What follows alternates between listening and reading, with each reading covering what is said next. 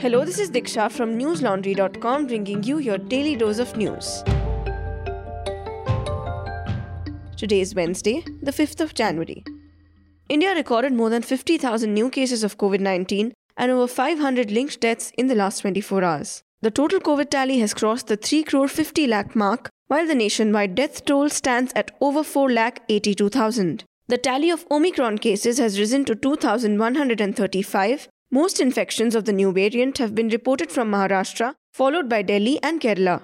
The central government confirmed today that India reported its first death linked to the Omicron variant in Rajasthan. The 73-year-old man, Lakshmi Narayan Nagar, had tested positive for COVID-19 on December 15 and was hospitalized ever since. He tested COVID-19 negative on December 21, but his genome sequencing samples that returned on December 25th showed that he had strains of the Omicron variant. He died 6 days later on December 31. The central government said today that this death is quote-unquote technically an Omicron death, while the Rajasthan administration confirmed the same. With the rise in COVID-19 cases, multiple states have ramped up restrictions to contain the spread. With Maharashtra reporting over 18,000 new COVID cases, the Mumbai civic body Brihanmumbai Municipal Corporation made it mandatory for international passengers arriving in the city to get tested for COVID-19. The symptomatic travellers will be admitted to the city's Seven Hills Hospital, while asymptomatic ones will be admitted to the civic-run jumbo COVID centres in the city. The Uttar Pradesh government, meanwhile, revised its night curfew timings to extend them from 11 pm to 5 am to now 10 pm to 6 am. In both Bihar and Karnataka, a night curfew was reimposed. Karnataka also imposed a weekend curfew. Schools in both states have been shut for most students. Delhi Health Minister Satyendra Jain said that Delhi is likely to report about 10,000 new COVID cases today and the positivity rate may go up to nearly 10%. Globally, COVID-19 has infected over 295 million people so far, claiming the lives of more than 5.4 million. The World Health Organization warned Tuesday that the spread of the Omicron variant could lead to the emergence of a new, more dangerous variant of the infection. Daily COVID numbers have been rising across the globe. The US became the first country to cross the 1 million cases in a day mark on Monday. The US Centers for Disease Control said Tuesday that 95% of the COVID cases recorded in the country last week were of the Omicron variant.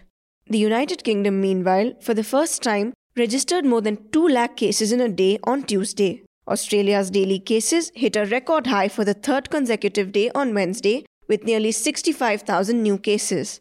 Before I move on, listeners, I'd like to tell you about 2 recent reports by my colleagues Ayush and Basant on newslaundry.com. They are extensive ground reports on the environmental violations in the protected forest region in Haryana's Aravalli mountain range, the oldest range of fold mountains in India and an ecological treasure trove. Their reports revealed how members of the BJP and Congress encroached upon the land protected by law by owning huge properties on it. They also detailed how, upon the orders of the Supreme Court, some residential properties and marriage halls owned by the political party members were demolished, but huge cow shelters remain untouched. The first report on newslaundry.com is titled, "In Haryana's Aravallis, BJP and Congress netas bulldoze the law." The second one is headlined, "The Indestructible Cow Shelters in the Aravallis."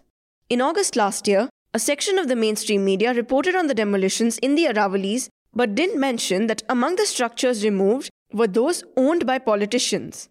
But here at News Laundry, we do not shy away from reporting on the violative practices of current and former members of the country's administration because we are not funded by the government or private corporations and don't take any advertisements from them. Funding and advertising from the people in power can often compel media houses to not report what is inconvenient to them, which means real news cannot reach you. So, if you want news to be unfiltered, factual and accurate, support us so that we keep bringing you such stories. Go to newslaundry.com and hit that subscribe button on the top right corner. I'd also like to mention that these stories are a part of the News Laundry Sena project, in which readers can contribute to the stories they want to hear. 3 other reports that are part of the Aravalli series are also coming soon. The Mumbai police said today that the cyber cell of the city's police has arrested one more person in connection with the Bulli Bai app case, in which nearly 100 well-known Muslim women were listed for an online auction. The Mumbai police arrested a 21-year-old man, Mayank Rawal, from the northern state of Uttarakhand.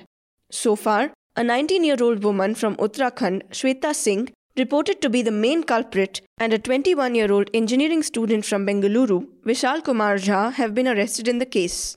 The woman, Shweta Singh, was allegedly managing 3 accounts related to the application called Bulli Bai. The application, hosted by the web platform GitHub, had photographs of the Muslim women taken from their social media accounts without permission, displaying the women for sale. Vishal Jha from Bengaluru, meanwhile, opened fake accounts on the application with the account user names resembling Sikh names such as Khalsa Supremacist.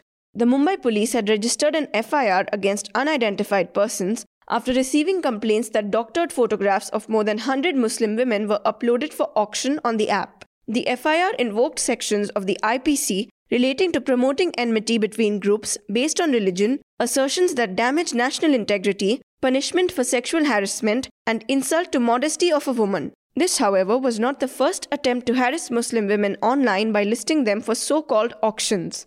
In July of 2021, an application called Sulli Deals had hundreds of images of Muslim women, referring to them as deals of the day. The words Bulli and Sulli are derogatory words used to refer to women from the Muslim community. 3 suspected Jaish-e-Mohammed militants were killed by members of the armed forces in Jammu and Kashmir's Pulwama district, the Union Territory's police said today. Those killed included a Pakistani national. The Week reported that the gunfight took place after the police and Army's Rashtriya Rifles conducted a search operation based on intel about suspected militants in the Chandgam village. Jammu and Kashmir Inspector General of Police Vijay Kumar said that arms were recovered from the suspected militants, including 2 M4 carbine and 1 AK series rifles. In January alone, the Jammu and Kashmir police have killed at least 3 suspected militants in separate encounters in Kulgam and Srinagar districts. 2 people were arrested on Sunday over allegations of having connections to terror outfit Lashkar-e-Taiba. On the same day in the Anantnag district, the army had killed a suspected militant who they claimed was a member of the Hizbul Mujahideen. NDTV reported that the Congress has decided to postpone all of its upcoming election rallies in Uttar Pradesh for the next 15 days. Party spokesperson Pawan Khera said, and I quote, "On the basis of reports from party in charges, the decision to postpone it for additional poll-bound states will be made," unquote. Congress General Secretary K.C. Venugopal further stated that the party in charges in poll-bound states will make a decision based on the COVID-19 situation. Elections are scheduled to take place in Uttar Pradesh, Punjab, Uttarakhand, Goa and Manipur between February to March. After recent rallies in the state, Uttar Pradesh Chief Minister Aditya Nath has cancelled a government function in Gautam Buddha Nagar, scheduled for tomorrow as the district reported a rise in COVID cases. Political parties have come under fire for holding huge public rallies for elections during the pandemic. In December 2021, the Allahabad High Court had urged Prime Minister Narendra Modi and the Election Commission to postpone the upcoming assembly elections and put a ban on political rallies, keeping in mind the concerns about the Omicron variant.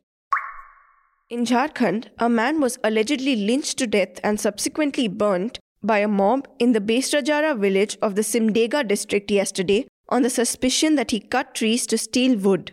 The Indian Express reported that more than 500 people were involved in the alleged lynching, but according to NDTV, 100 to 150 people killed the man.